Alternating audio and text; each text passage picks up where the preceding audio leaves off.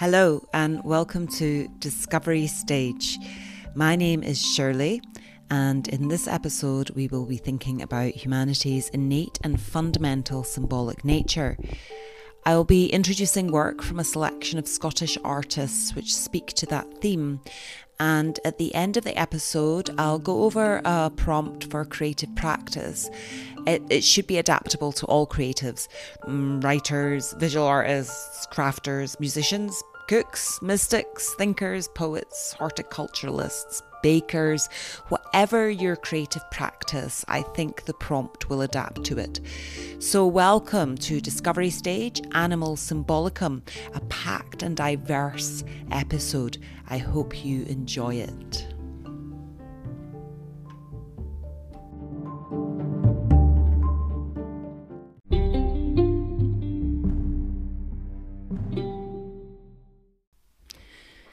Art, music, faith and mysticism give us a necessary escape from what can be grinding literalism. I want to read a quote from literary theorist Victor Shklovsky. If we start to examine the general laws of perception, we see that as perception becomes habitual, it becomes automatic. Art exists that one may recover the sensation of life.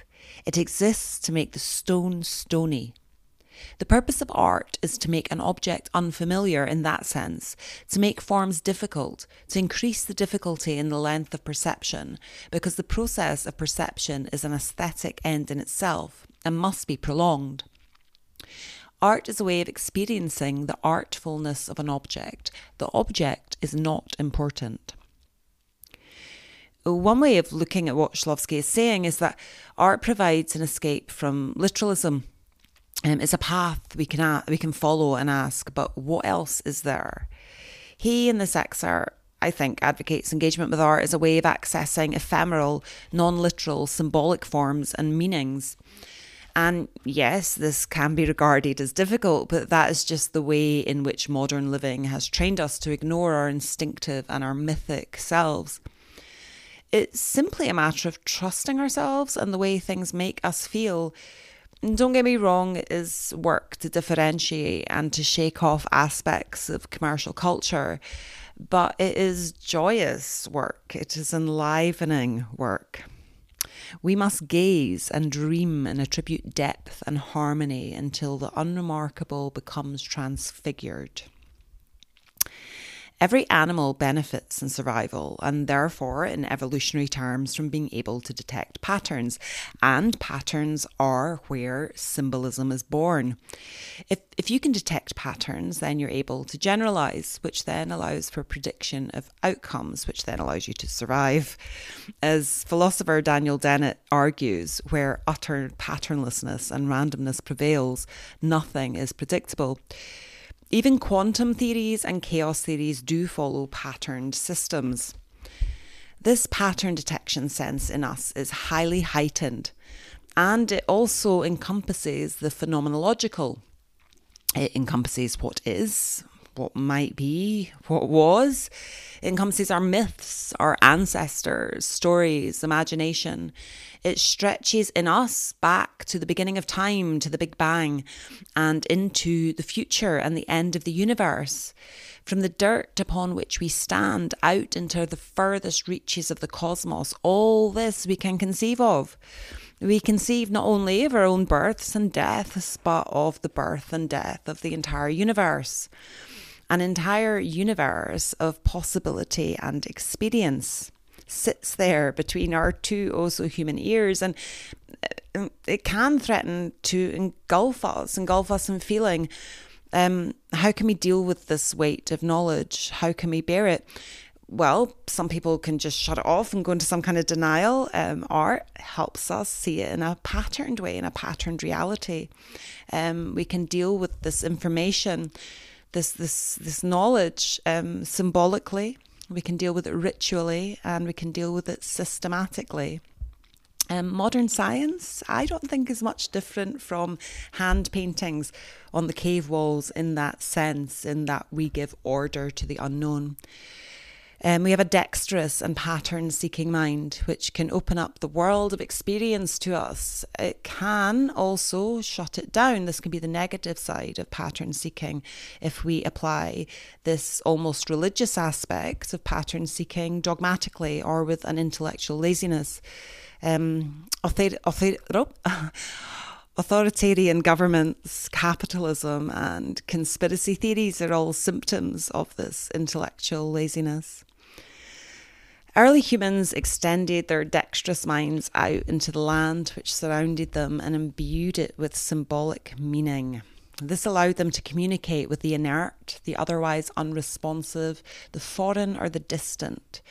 Thrown out of the Garden of Eden as we were and into selfhood, it separated us from our fellow animals. So we extended our pattern-making minds out into the world and imbued the entirety of our surroundings with symbolic meaning, with gods, with myths, with fairy tales. And we danced and we sang and we created art to find favour with the beings beyond ourselves, the beings who gave us water from the sky and fruit from the trees and gave us the sun afresh each morning. We fashioned the gods in our own image, and thus we were no longer alone. We are animal symbolica, and we mustn't forget that. There is so much more to our world, to life, than the proponents of literalism would have us believe. To acknowledge our symbolic nature, to honour the symbolism at the heart of the way in which we interpret the world around us, makes life infinitely richer, more infinitely full of meaning. William Blake said in his Songs of Innocence, "To see a world in a grain of sand and heaven in a wildflower, hold infinity in the palm of your hand and eternity in an hour." In this, Blake gets right to the heart of what it means to say we are a symbolic animal. With symbolism, we are able to give form to abstract ideas, make the invisible visible and the intangible concrete. We all will be motivated by symbols through advertising, through culture, group aesthetics, whatever, whether you intend it or not. So acknowledge, respect and invite in your symbolic attitude to enable a deeper, more satisfying way of navigating and experiencing the world. There are many ways to do this, and since you're listening to this podcast, I suspect you probably already do. The prompt in the last episode on circumambulation steps right into adopting a symbolic aspect. To treat an object as freshly met and see it again from all angles as a symbol, as art, helps the symbolic attitude. Contemplation and the adoption of healthy rituals does this also. Slowing down and being in the moment, though a bit of a cliche, is essential. Feel your instinctual self and grow attentive to dreams. Shake off literalism while enjoying art. Forge symbolic links between different moments in your life, the better to understand them. Free write, draw, paint, sing and dance. Go lie down in a field and look for animals in the clouds. I am deeply interested in symbolism as one of the birthplaces of self-consciousness, of the arts, and religion is the birthplace of our sense of selfhood, really, much more so than the so-called birth of reason. It is the symbol which maketh the human. A fool sees not the same tree that the wise man sees. In this episode, I am absolutely thrilled to be introducing 6 Scottish artists who have all responded to the prompt Animal Symbolicum. So I hope you enjoy it.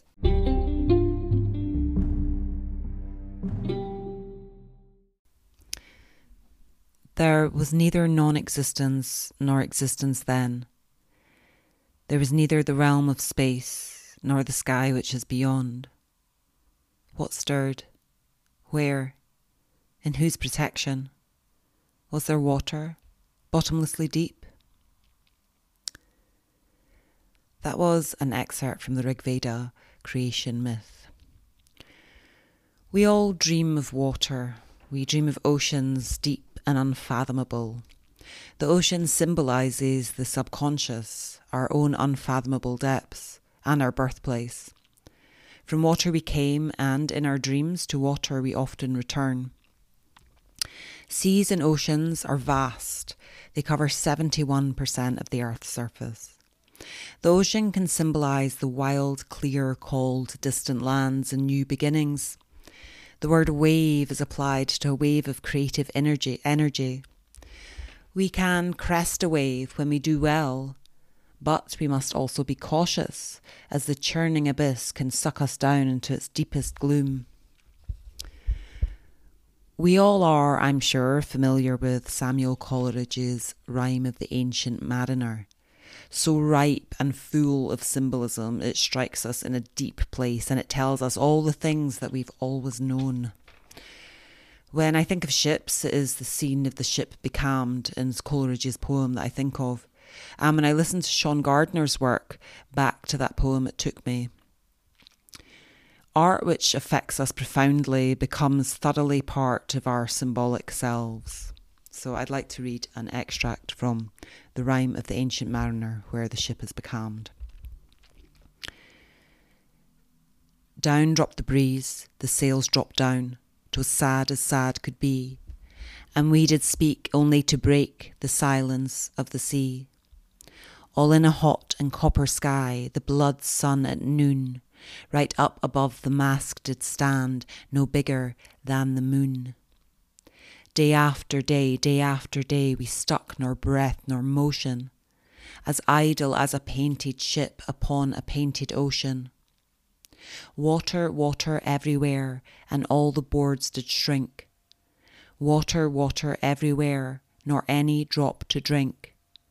The very deep did rot, O Christ, that ever this should be. Ye slimy things did crawl with legs upon the slimy sea. If we are to survive our travels at sea, we need luck and we need a sturdy vessel. Boats symbolically evoke passage, and they must be sound to carry one over watery depths. We may set sail on flights of fancy. We lose our moorings. We can be cast adrift by fate. An ill or a fair wind may blow. We must navigate well in life, lest we are shipwrecked. The mythology and symbolism of ships is woven deeply into our psyche. My ship has come in, we might call, if we do well. Michel Foucault wrote in Madness and Civilization of the ship of fools. Societies unwanted, rejected and afraid, the poor and the vulnerable were herded onto ships and they were set to sail. They would attempt to moor at many different locations, but would inevitably be turned away. In fact, usually each location they would find more poor souls and neglected people would swell their number. We should not interpret Foucault's use of the word fools as a slur. It was the language that was used in antiquity, language used to dehumanise those who had been rejected by society in a veneer of justification. It's repeated throughout history and is very much with us today. Our first artist contributor is Shaun Gardiner. Shaun Gardiner's reading, The Boat, is about an event called the Left to Die boat. In March 2011, during the Libyan War, a boat carrying 72 refugees from sub-Saharan Africa left Tripoli, trying to reach the safety of Europe. They ran out of fuel 18 hours into the journey and they began to drift. During that drift, they encountered a number of other vessels, including a fleet of fishermen, a helicopter, and a NATO warship. None of them made a rescue. Eventually, the refugees drifted back to the Libyan coast after 14 days at sea, and all but 9 of them were dead. The Boat is an extract from Gardiner's longer work, The Crisis, which is a semi-fictionalised account of the refugees' journey, interspersed with other sections which use found poetry to tell the story of the broader Libyan war. The extract which follows opens the work describing the departure of the refugees' boat from Tripoli. It is performed and produced by Shaun Gardiner and Riz Maslin, who is also known as Neotropic.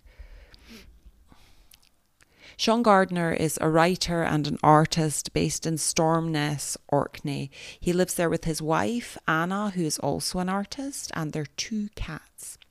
He's written and illustrated a graphic novel, The Boy with Nails for Eyes, which is due for publication in 2021. The book was longlisted for the Myrad First Graphic Novel Prize in 2018. You can find and follow Shaun at www.basementgarden.uk, on Twitter at basement_garden, on Instagram at basementgarden. And you can listen to Riz Maslin's work as Neotropic on Spotify and find her at neotropic.net. Enjoy the boat.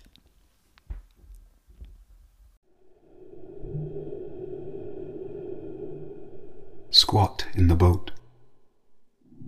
Gaze into the dark. Move. Cannot. Bodies close on every side. You are a groping hand. You are an open wound. The skin where wound and body meet, defining each other. Your body lacks a frame, and so your hands, wrapped in iron clutch about your legs, your ankles crossed together, your shoulders lipped to shoulders either side, is each a body. Your body a pattern within these clouds. Move. Cannot. Bodies on every side. Behind those bodies, nothing but the dark. The sea cannot be broken. What has no function cannot be disrupted. Lives on both sides of the amputation. Retains its power in the isolated cell.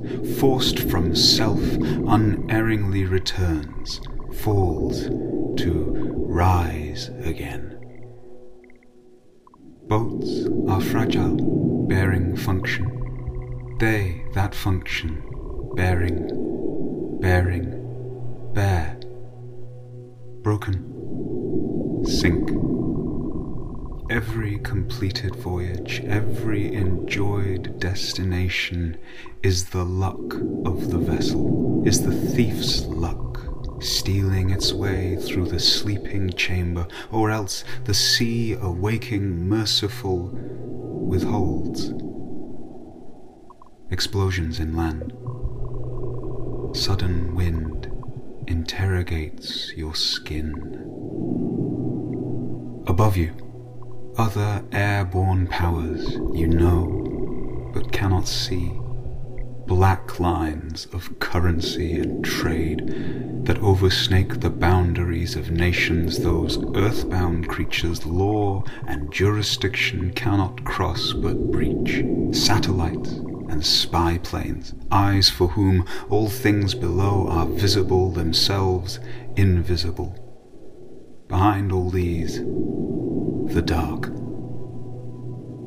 The sea rolls back and forth its broad black tongue, white and wet the wetness with saliva where it tastes the earth.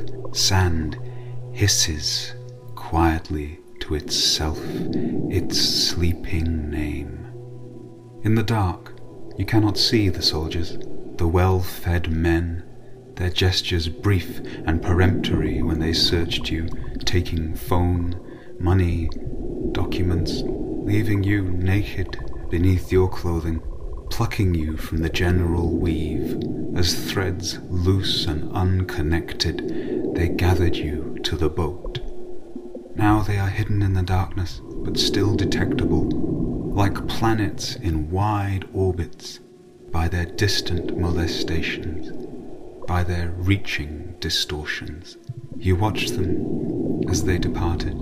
They frisked the moon and, laughing, drew down 3 of her quarters. They pulled the silver from her pockets for their own expenditure. They gripped her by the shoulders, delving their fingers into shadow, turned her, pushed her, stumbled her along, smearing her registration. You cannot see, but know by these that they are there. If If you break back again, they will shoot you. You are a body turned outside the law, an extrasolar body, honing its departure for the chance compassion of distant gravities. The engine coughs once, twice. The driver curses. People call out. A baby cries. And then the engine coughs and catches. Underway. Move. Cannot. Gaze into the zero dark.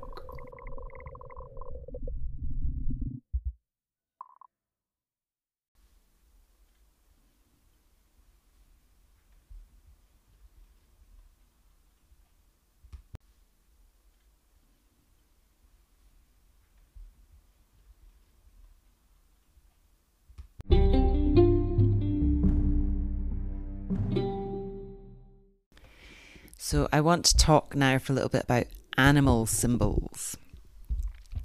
The hyena, neither cat nor dog. The hyena, or Crocuta crocuta, are hardy, clan-dwelling, adaptable scavenger hunters. Their clans are large, including up to 80 individuals, and are matriarchal and highly vocal and intelligent. Animals as symbols and totems can help us find and nurture our lost or hidden selves. To relate symbolically to animal spirit allows us humans to celebrate and heighten our instincts, which modern society stultifies with constant distraction. We have been distanced from our fellow animals, and to adopt an animal spirit as a totem allows some much needed animality and spirit back into the subconscious. Hyenas are mysterious. They come and they go, often coming into close contact with people, but they remain ever elusive. What is your spirit animal? For we all should have one. Think on it and ask your dreams about it. Our next artist is Gordon Meade. Gordon Meade is a Scottish poet based in the East Neuk of Fife. His most recent collection, Zoo Speak, is a collaboration between himself and a Canadian photographer and animal activist, Jo Ann MacArthur. It was published in 2020 by Enthusiastic Press in London. You can read more of Gordon Meade's work through the Scottish Poetry Library website. Here is Gordon Meade's poem, Hyena People. Enjoy.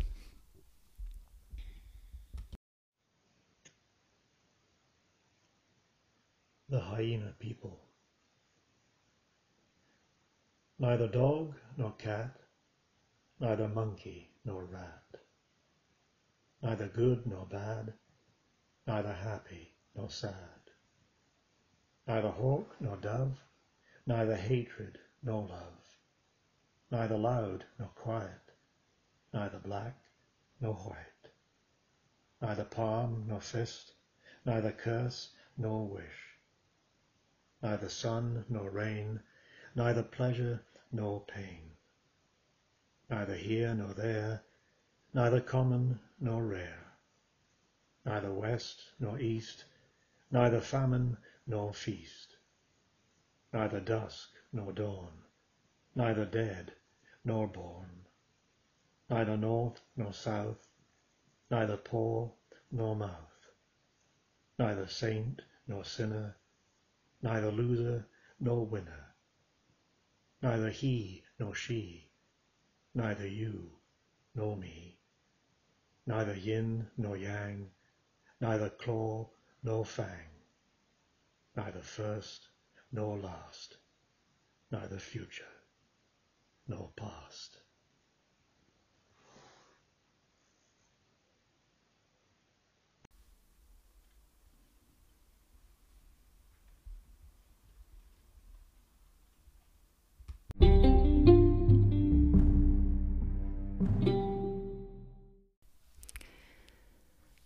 The dog is thought to be the first animal which we domesticated.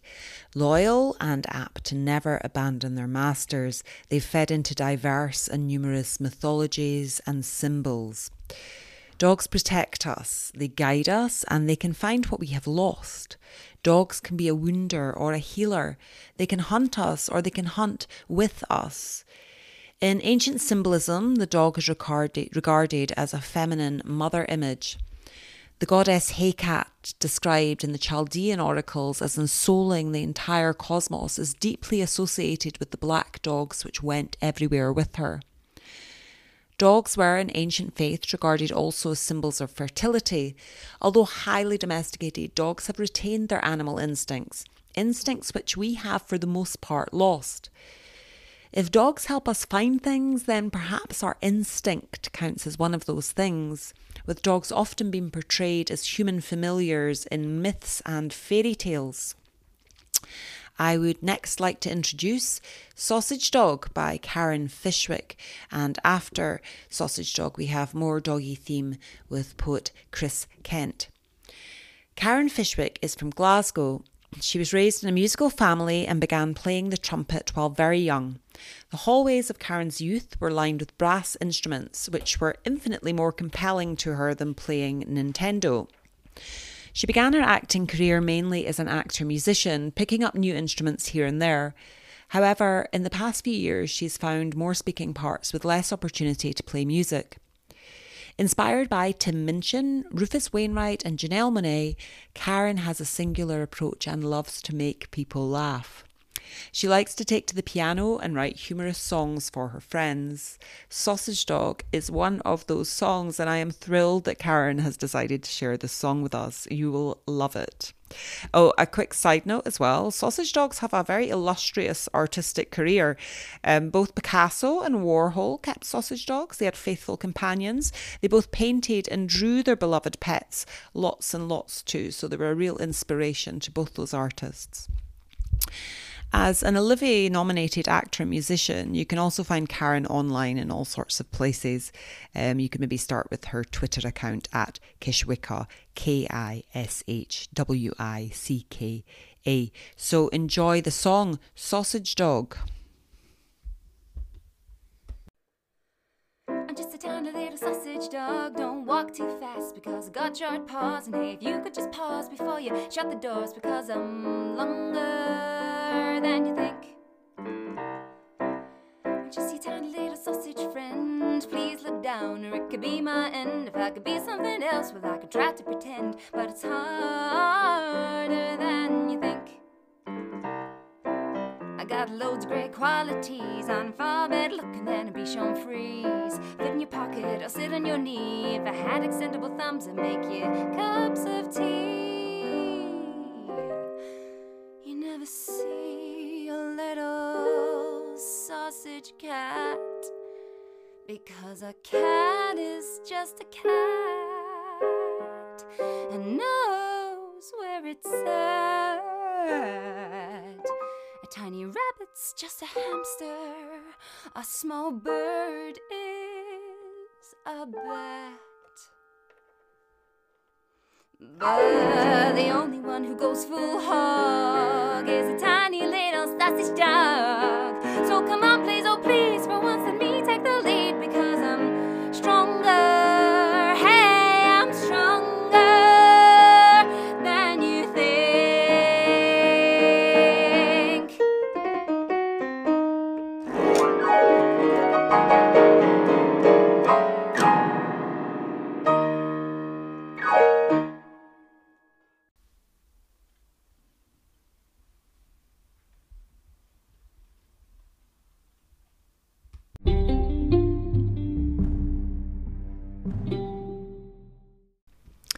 So next I would like to introduce Chris Kent with 4 of his poems.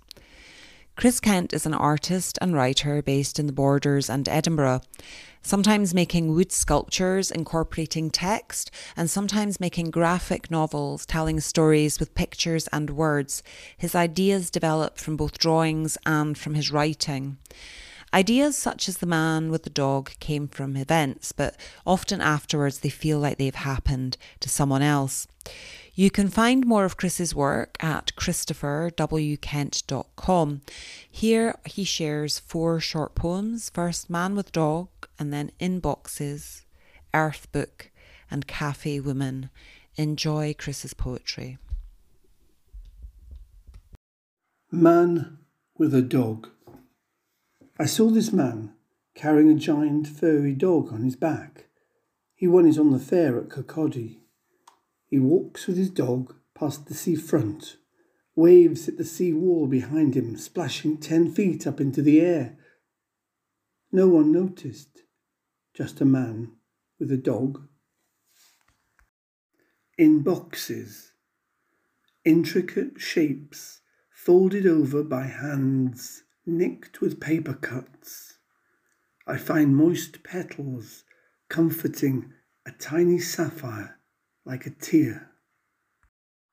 Earth book. Darkness was over everything. The earth was shapeless and unknown. This was the beginning. There was darkness pulled inside out to make light, a sort of temporary arrangement. The horizon was born with a tearing sound. That's when rock was split and waters broke. Water and rock seemed to flow together. Out of the bubbling, boiling fluid came clear water and those specks of dust. And a woman came there, made of that dust. She lived on the dry land and survived on the leaves and fruits that grew there. Cafe woman. A woman beside me in the cafe sits and tears pages from her magazine. She continues until she tears another page and another. Silently she tears the words out. Tears out the words which have grown attached to her heart.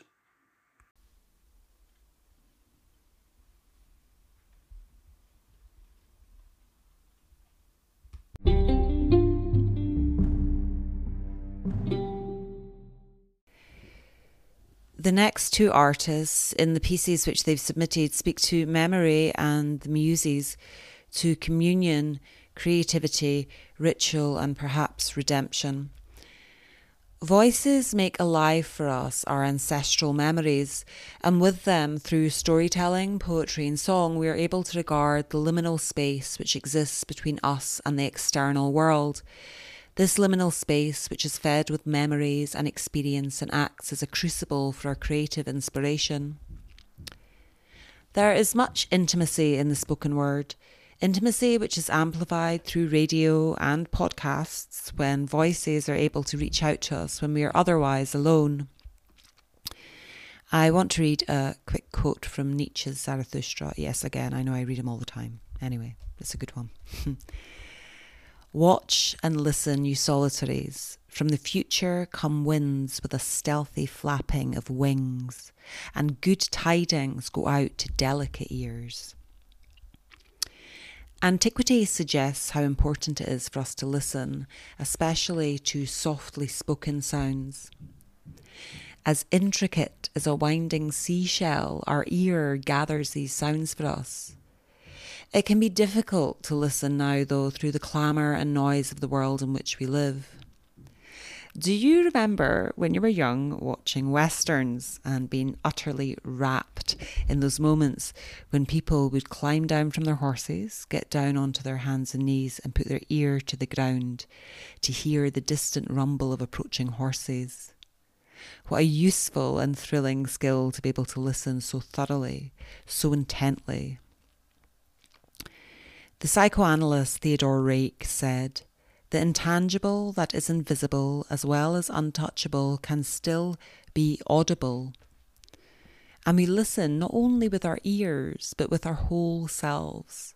And sometimes not a single sound is made.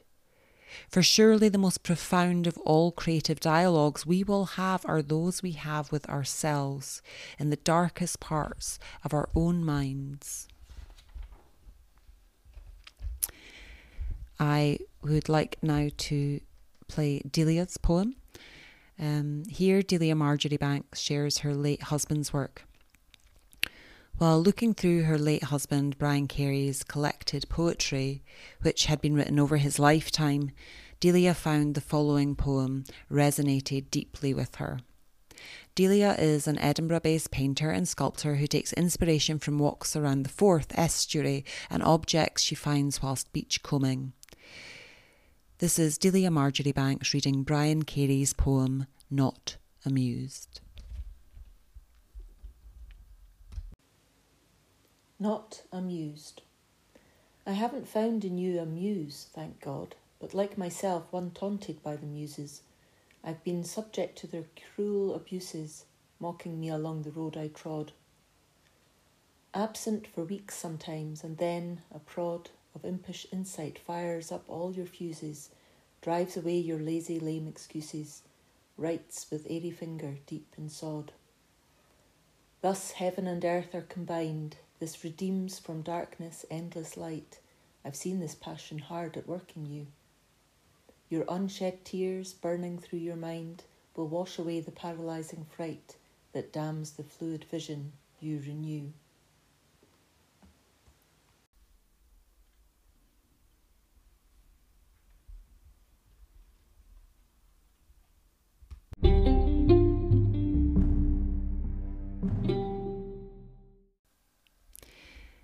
Kirsty Ann is a 25-year-old poet and spoken word performer from Glasgow. She is relatively new to the poetry scene, having performed for the first time in January this year. Her poems often explore mental health as she uses writing as a coping tool for depression and anxiety. Other themes in her work include feminism, familial love, Scottish Glaswegian pride, queer identity, love or lack of, and loneliness. Kirsty's work has recently featured in both Gutter Voices and Winnow magazine. Here is Kirsty Ann Waters with her poem Sunday Blethers. I hope you enjoy. I stopped going to church long ago, but one Sunday tradition remains. Each week we congregate on Calder Street, a family, and confess our tales of the previous week, blethering over cups of tea. Sister and brother, mother and son, daughters, nieces, nephews, uncles, aunts, husband and wife, cousins of all ages. We squeeze into the comfy pews and face the altar of our lives through disjointed homilies and old stories we've all been read before. Words spill over one another as we talk of nothing and everything.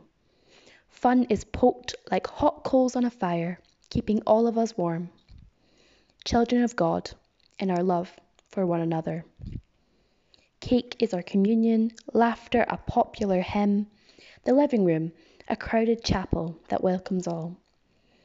The grand matriarch watches on, a bemused priest who's long stopped trying to tame their unruly parish. I don't know about God. His apathy knows no bounds. But I do know the love contained within those Sunday blethers. It flows through our words, an unspoken current, a holy wine we did not realise we were drinking. It fills our blood and makes us light, nonsensical, but together in conversation. I stopped going to church long ago, but each Sunday I sit in that room and suddenly I am part of something bigger than myself, no longer alone in the universe. No need to pray. I know they are enough for me. Thank God for Sunday blethers.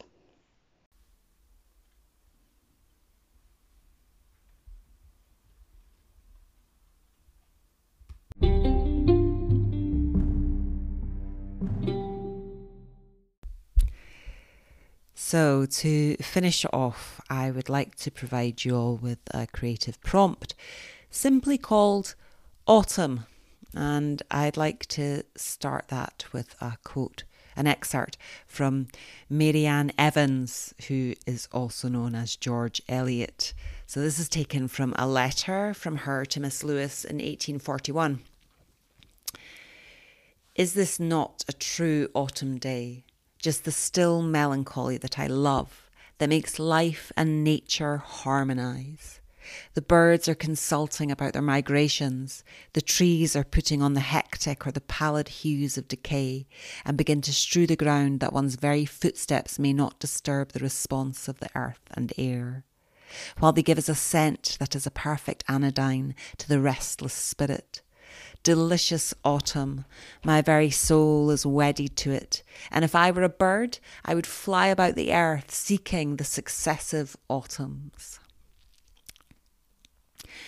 Autumn is the season in which the flowers have given way to fruit and everything changes.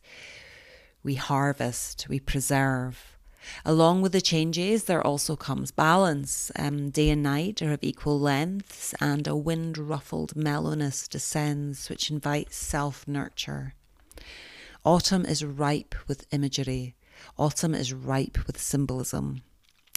In the same way we harvest crops and store them for the winter, we can harvest our experiences. Harvest and preserve the summer's intellectual, emotional and sensory experiences, the better to understand them and make use of them. It is the natural season of reflection.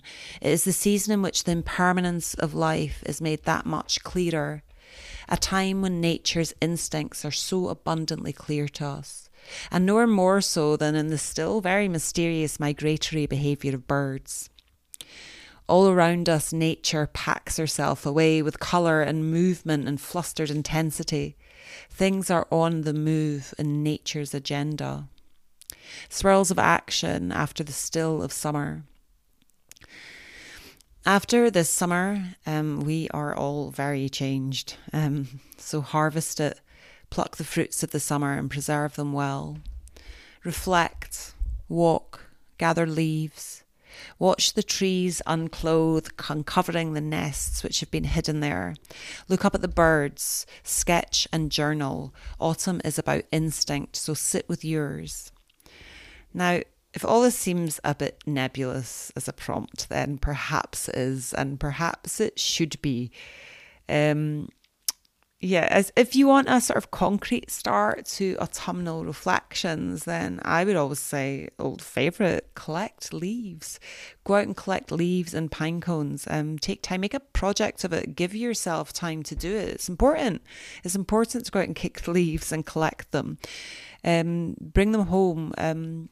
Make a still life. A written and a drawn one. A painted one, describe in words the texture and colour, the emotion of the leaves in a poem perhaps. Paint a still life, draw the chestnuts, gather sticks, and collect an autumnal word list. Autumn loves language. Autumn loves language, and there is just so many sensory things changing. I don't know, what do I think straight away? I think wind, I think umber, smoke, apples, chestnut, crackling fire. Make an autumnal journal with your word lists and your sketches. Stick leaves in it. Collect the smells of autumn.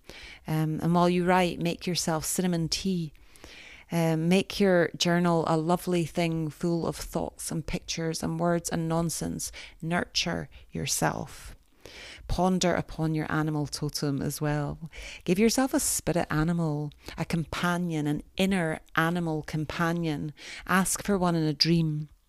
Feel the instincts you're drawn to. We could all do with honing our instincts. And a totem, a spirit animal, or a familiar is a wonderful thing. Find your inner little creature, your inner furred or scaled companion. I really hope you enjoyed this episode of Discovery Stage. I enjoyed introducing the Scottish artists that we had contribute. That was fantastic. So you can email me on discoverystage0@gmail.com. I always get the email wrong, but that's it, discoverystage0@gmail.com. So feel free to email me just to get in touch or to say hello or ask questions or ask how you can get involved, blah, blah, blah. You can also follow us on Instagram at discovery.stage.